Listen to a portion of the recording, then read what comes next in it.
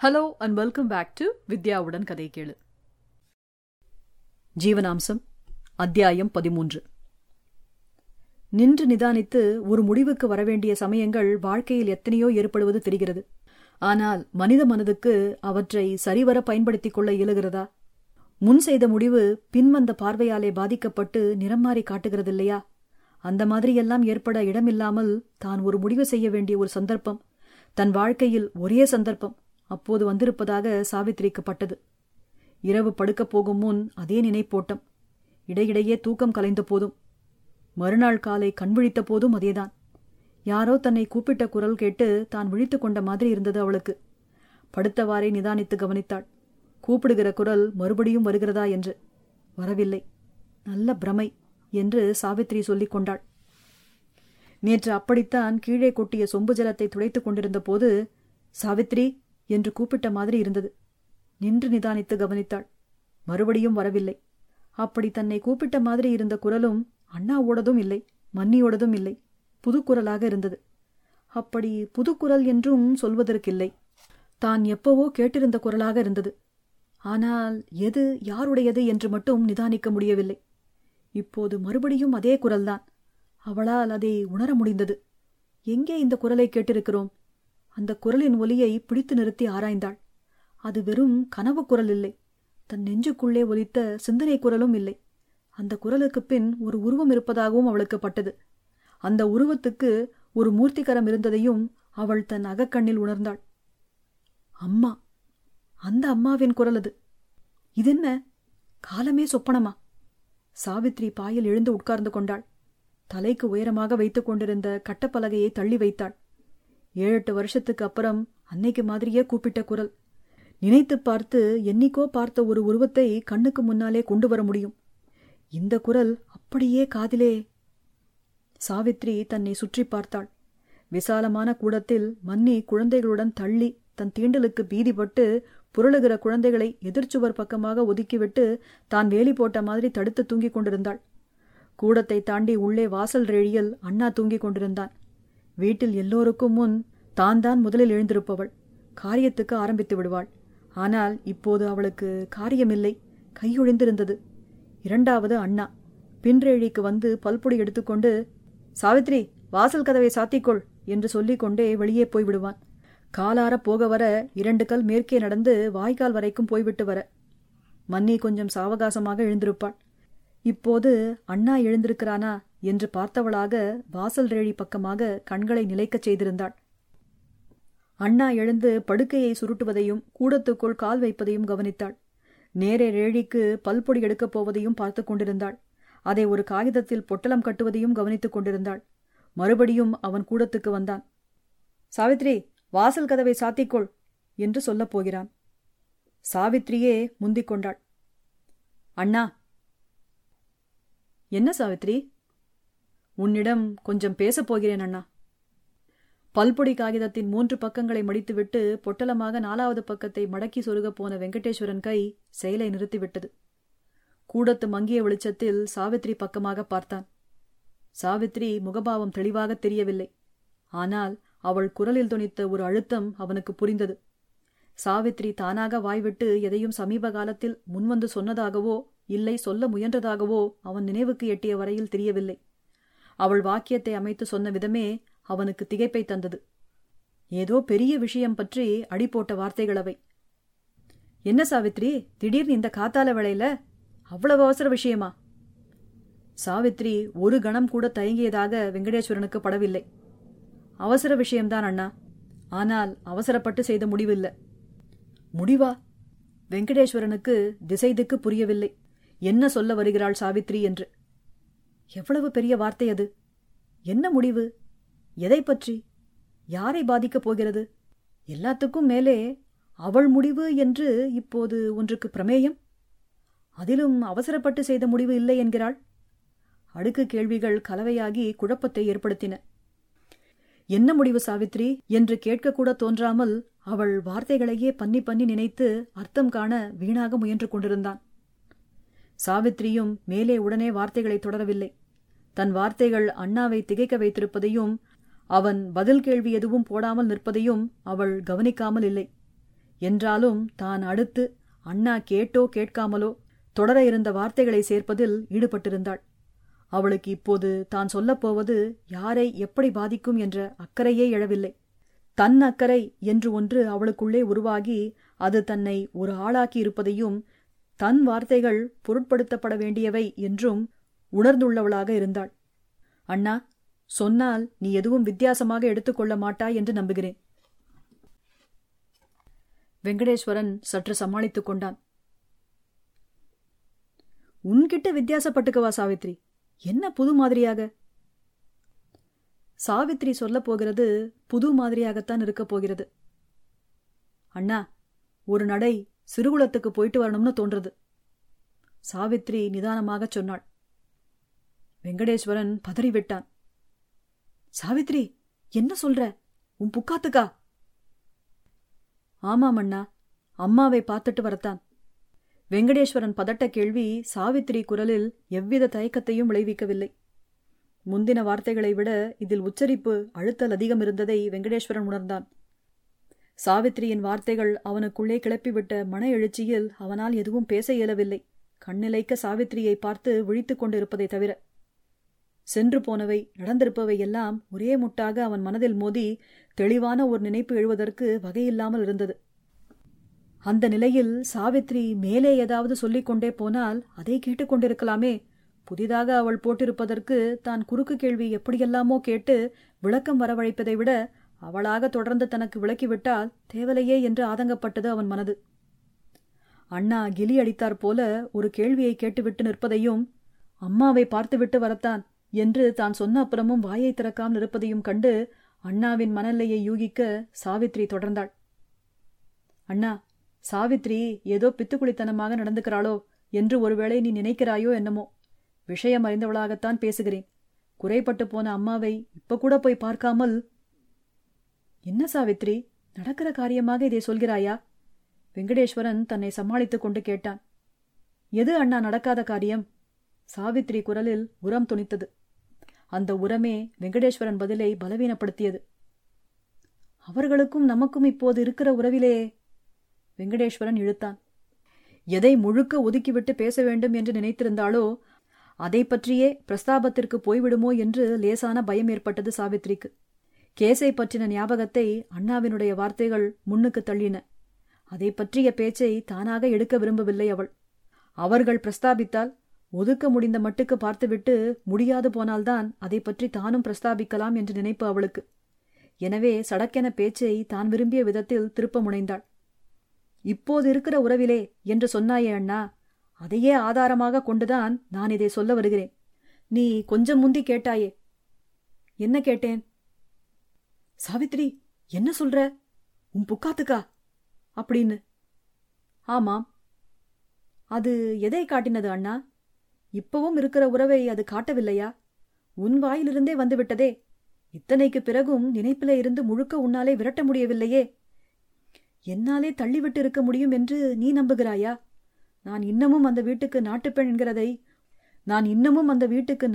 என்கிறதை உன் வார்த்தையும் இந்த தீண்டலும் எப்படி இடித்து சொல்கிறது பார்த்தாயா? இப்போ கூட நான் அங்கே இல்லாமல் இருந்தால்... சாவித்ரி சட்டென்று நிறுத்திவிட்டாள். மனக்குரலாக பேசி பேசி தன் வெளி வார்த்தைகளும் அதே ரீதியில் ஒலிப்பதை உணர்ந்து சுதாரித்துக் கொண்டாள்.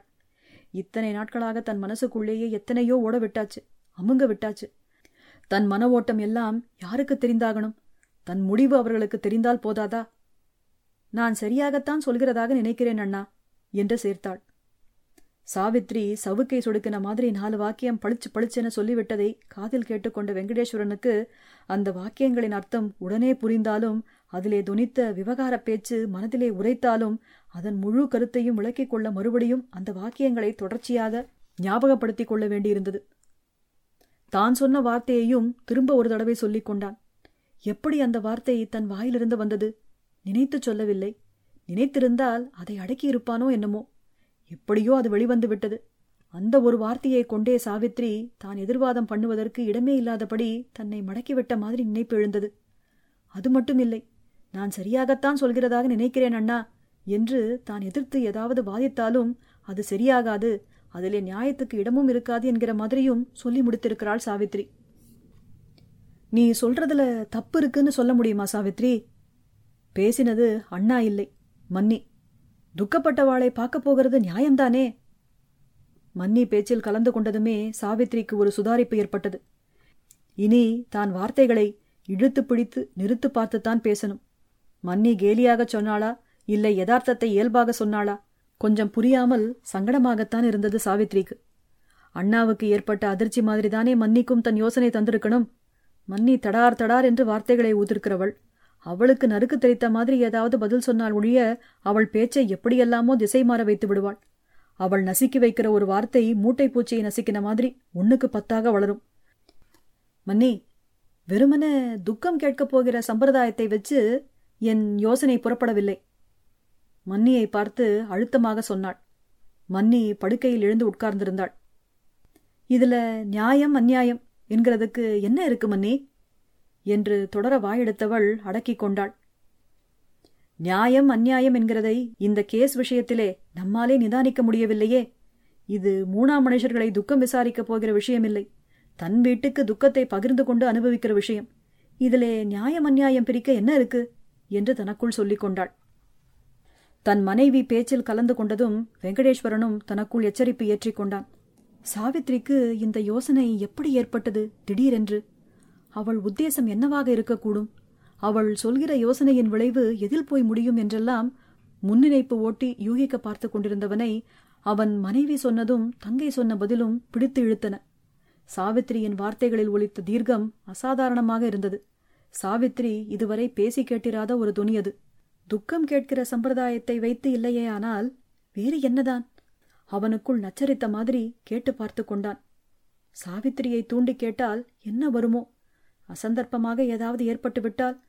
நொந்த மாட்டை குத்துகிற காக்கையாக தன் வார்த்தைகளோ தன் மனைவியின் வார்த்தைகளோ இப்போது இருந்துவிடக்கூடாது. சாவித்ரிக்கு தன் மனைவி ஏதாவது பதில் சொல்லும் முன் முந்திக் கொண்டான். சாவித்ரி, நீ போகணும்னு விரும்பினால் நான் அதுக்கு குறுக்கே நிற்பேன் என்கிற சந்தேகம் எனக்கு கிடையாது அண்ணா என்று பளிச்சென சொன்னாள் சாவித்ரி. அதோடு அவளுக்கு இதையும் சொல்ல வேண்டும் என்று வாய் வந்தது. அண்ணா, 3வது பார்வை ஒன்று இருக்கு என்று ஜடமாக இருந்த எனக்கு சொரணை வர செய்ததே நீதானே. அப்படி இருக்க கூடவே இந்த எண்ணமும் தொடர்ந்தது. என் யோசனை கிளப்பிவிட்ட மனசஞ்சலமே போதும் அண்ணாவுக்கு. பழசெல்லாம் ஞாபகம் ஊட்டி அவனை குழப்பி விடுகிறதிலே லாபம். அண்ணாவோடு தர்க்கம் வளர்ப்பதை அவள் தவிர்க்க விரும்பினாள். அதே சமயம் தன் முடிவை நிறைவேற்றிக் கொள்ளும் உறுதியையும் வலுப்படுத்திக் கொண்டாள். அண்ணாவுக்கும் மன்னிக்கும் சேர்த்து சொன்ன பதிலாக, இந்த மீதி தீண்டலையும் நான் அங்கே கழிக்கிறதுதான் உசிதமாக படுகிறது எனக்கு என்றாள். அண்ணாவுக்கும் மன்னிக்கும் இது புரியாமல் இருக்காதே. சாவித்ரியின் ஒவ்வொரு வாக்கியத்துக்கும் பின்னாலே இருந்த அர்த்தத்தையும் உறுதியையும் வெங்கடேஸ்வரன் கவனித்துக் கொண்டிருந்தான். சாவித்ரி சொன்னது அவனுக்கு புரிந்தது. ஆனால் தீண்டல் இல்லாத மீதி நாட்களை என்று கேட்க வேண்டும் போல தோன்றியது அவனுக்கு. வாயை அடக்கிக் கொண்டான். இரவு முழுவதும் வழக்கின் எதிர்காலம் பற்றி யூகித்து அவன் மூளை குழம்பி போயிருந்தது. காலை எழுந்ததும் இந்த திடீர் திருப்பம். இந்த திருப்பம் அதிர்ச்சியை தந்தது. ஆனால் குழப்பவில்லை. குழப்புவதற்கு என்ன இருந்தது? எல்லாமே தெளிவாகிவிட்டதே. சாவித்ரிக்கு பதில் சொல்ல அல்லது அவளது யோசனையை பற்றி மேல் தொடர தோன்றவில்லை வெங்கடேஸ்வரனுக்கு. வெளிவரும் வார்த்தைகளை விட உள்ளே ஓடும் நினைப்புகளிலேயே ஆழ்ந்திருப்பது இந்த மாதிரி சமயங்களில் எளிதாக இருக்கும். விவகாரமாக வெளியே பேச்சு வளர்ப்பதை விட மௌனமாக விஷயத்தை ஆராய்ந்து தனக்குள்ளேயே உள்விவகாரமாக குறுக்கு கேள்வியும் பதிலும் போட்டு விடை காண பார்த்து முடிவான தகவல்களை மட்டுமே வெளியே சொல்வது சௌகரியமாகவும் போய்விடும். வெங்கடேஸ்வரன் மனநிலை இப்படித்தான் இருந்தது. அண்ணா மேலே பேச தயங்கிக் கொண்டிருப்பதையும் சாவித்ரி உணர்ந்தாள். அவனும் தன்னைப் போலவே மனதில் ஓடுவதையெல்லாம் வெளிக்கு காட்டிவிடாத வார்த்தைகளாக வரவேண்டும் என்று இருக்க பார்க்க பிரயத்தனம் செய்து கொண்டிருந்தானோ? அண்ணாவும் தானும் இப்படி கிளித்தட்டு மறியலாக ஒருவர் வாயிலிருந்து வெளிவரும் வார்த்தையை மற்றவர் எதிர்பார்த்து அதுக்கு தக்கபடி பேச்சை தொடரலாம் என்று நினைக்கிற நினைப்பு இருக்கிற நிலை நல்ல வேடிக்கை. அப்போது மன்னியின் குரல், உனக்கு உசிதமாக படுகிறதை மற்றவர்கள் ஆட்சேபிக்கிறதுக்கு என்ன இருக்கு? ஆட்சேபிக்கிறது என்ற வார்த்தை சுருக்கென்றது சாவித்ரிக்கு. நியாயம்தானே மாதிரிதான் இந்த வார்த்தையும். யார் செய்கிற எந்த காரியத்தை யார் ஆட்சேபிக்கிறது? தான் என்ன, அவர்கள் இத்தனை நாள் பேசினதை செய்ததை ஆட்சேபித்தாளா என்ன? இப்போ என்னவோ ஆட்சேபிக்கிறதுக்கு ஏதோ இருக்கிற மாதிரியும், தாங்கள் போனால் போகிறது என்று விடுகிற மாதிரியும், இல்லை தங்களுக்கு அதை பற்றி கவலை இல்லை என்கிற மாதிரி நீ என்ன வேணுமானாலும் செய்து கொண்டு போ என்று கை கழுவின பேச்சாக பேசுகிற பாவனையாக எதுக்கு மன்னி இதை சொல்ல வருகிறாள்? மன்னிக்கு பதில் சொல்வதற்கு சாவித்ரி இப்போது விரும்பவில்லை. அது விவகாரத்தை வளர்க்கிறதாக இருக்கும். அண்ணா என்ன அபிப்பிராயம் சொல்கிறான்? இன்னும் வாய்விட்டு தன் மனதிலே இருக்கிறதை சொல்லவில்லையே. சாவித்ரி, நான் போய் வேலனை குதிரை வண்டி பூட்டிக் கொண்டு வரச் சொல்லிவிட்டு வரேன் என்றான் வெங்கடேஸ்வரன். அவன் கை பல்பொடி பொட்டலத்தை மடித்துக் கொண்டிருந்தது. நான் உன்னை கொண்டு போய் விட்டுவிட்டு உடனே திரும்பி விடுகிறேன் சொல்லிக்கொண்டே வாசலுக்கு போய்விட்டான். அண்ணா கடைசியாக சொல்லிவிட்டு போன வாக்கியம் சாவித்ரி காதுகளில் விழுந்தது. ஆனால் அதை நம்பத்தான் மறுத்தது அவள் மனசு. அண்ணாவே தன்னை கொண்டுவிட வருகிறானோ? அண்ணாவுக்கு அந்த வீட்டில் காலடி வைக்க பிடிக்காது. தான் என்ன சொல்ல நினைத்திருந்தாள்? அண்ணா, தபால் வண்டியிலே என்னை ஏற்றிவிடு. எத்தனையோ பேர் துணைக்கு போவார்கள். அவர்களோடு போய்விடுகிறேன். அண்ணா தானே வருகிறானா? திகைத்துப் போகிற அண்ணாவையே பார்த்து கொண்டு நின்றாள். மன்னி எழுந்து படுக்கையை சுருட்டுகிற சத்தம் கூட அவள் காதுகளில் விழவில்லை. சாவித்ரி, போறதுக்கு வேண்டிய சாமான்களை எடுத்து வைத்துக்கொள். சின்ன ட்ரங்க் பெட்டியை. மன்னி பேசினதை கேட்டு தன்னை தன் நினைப்பு சூழலிலிருந்து விடுவித்துக் கொண்டாள் சாவித்ரி. பெட்டி எதுக்கு மன்னி? பின்ன இருக்கிறதானால்? அலமேலு கேட்டுவிட்டு சாவித்ரி அதுக்கு என்ன பதில் சொல்லப் போகிறாள் என்று எதிர்பார்த்து ஆர்வம் காட்டிய மாதிரி இருந்தது. ஆமாம், அதற்கு சாவித்ரி சொல்லக்கூடிய பதில் இன்னும் தெளிவாக்கிவிடும் சாவித்ரியின் உத்தேசம் என்ன என்று. வெங்கடேஸ்வரன் அதை முடிவு கட்டி தெரிந்து கொள்ள முயலவே இல்லை. அவன் விரும்பவில்லையோ அல்லது அது தெரிந்து என்ன ஆகணும் என நினைத்திருக்கலாம். இல்லை, நடப்பது நடக்கட்டும், தன் கை மீறி போய்விட்ட விஷயம் என்று முடிவு கட்டியிருக்கலாம். அவன் ஆண்.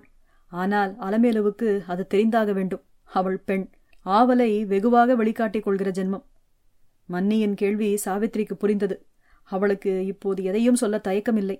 அவளுக்கு தன் பார்வை என்று ஒன்று உருவாகிவிட்டது. தன் நிச்சயம் கொண்டவளாக இருந்தாள். அப்பா கொண்டு போவாரே, அந்த மடிசஞ்சி போதும். மடிசஞ்சி போதுமா? ஒரு மாற்றுப்புடவையும் ரவிக்கையும் தானே மன்னி. என்ன? துக்கத்துக்கு போன காலோடு அங்கே தங்கவா? சாவித்ரி நிதானமாக சொல்லிக்கொண்டே கொடியில் உலர்த்தியிருந்த புடவையை இழுத்து கொசுவினாள். மன்னிக்கு தன் வார்த்தைகள் புரிந்திருக்குமா? அலமேலுவுக்கும் அது தெரியும். தன் வீடுதான் ஆனாலும் அது ஆகாது. தானே ஒரு சமயம் உடனே திரும்பி பிறகு போனது நினைவுக்கு வந்தது. அப்படியானால் சாவித்ரியின் உத்தேசம் அவளுக்கு புரிந்த மாதிரியும் இருந்தது, புரியவில்லை போலவும் இருந்தது. ஜீவனாம்சம் முற்றும்.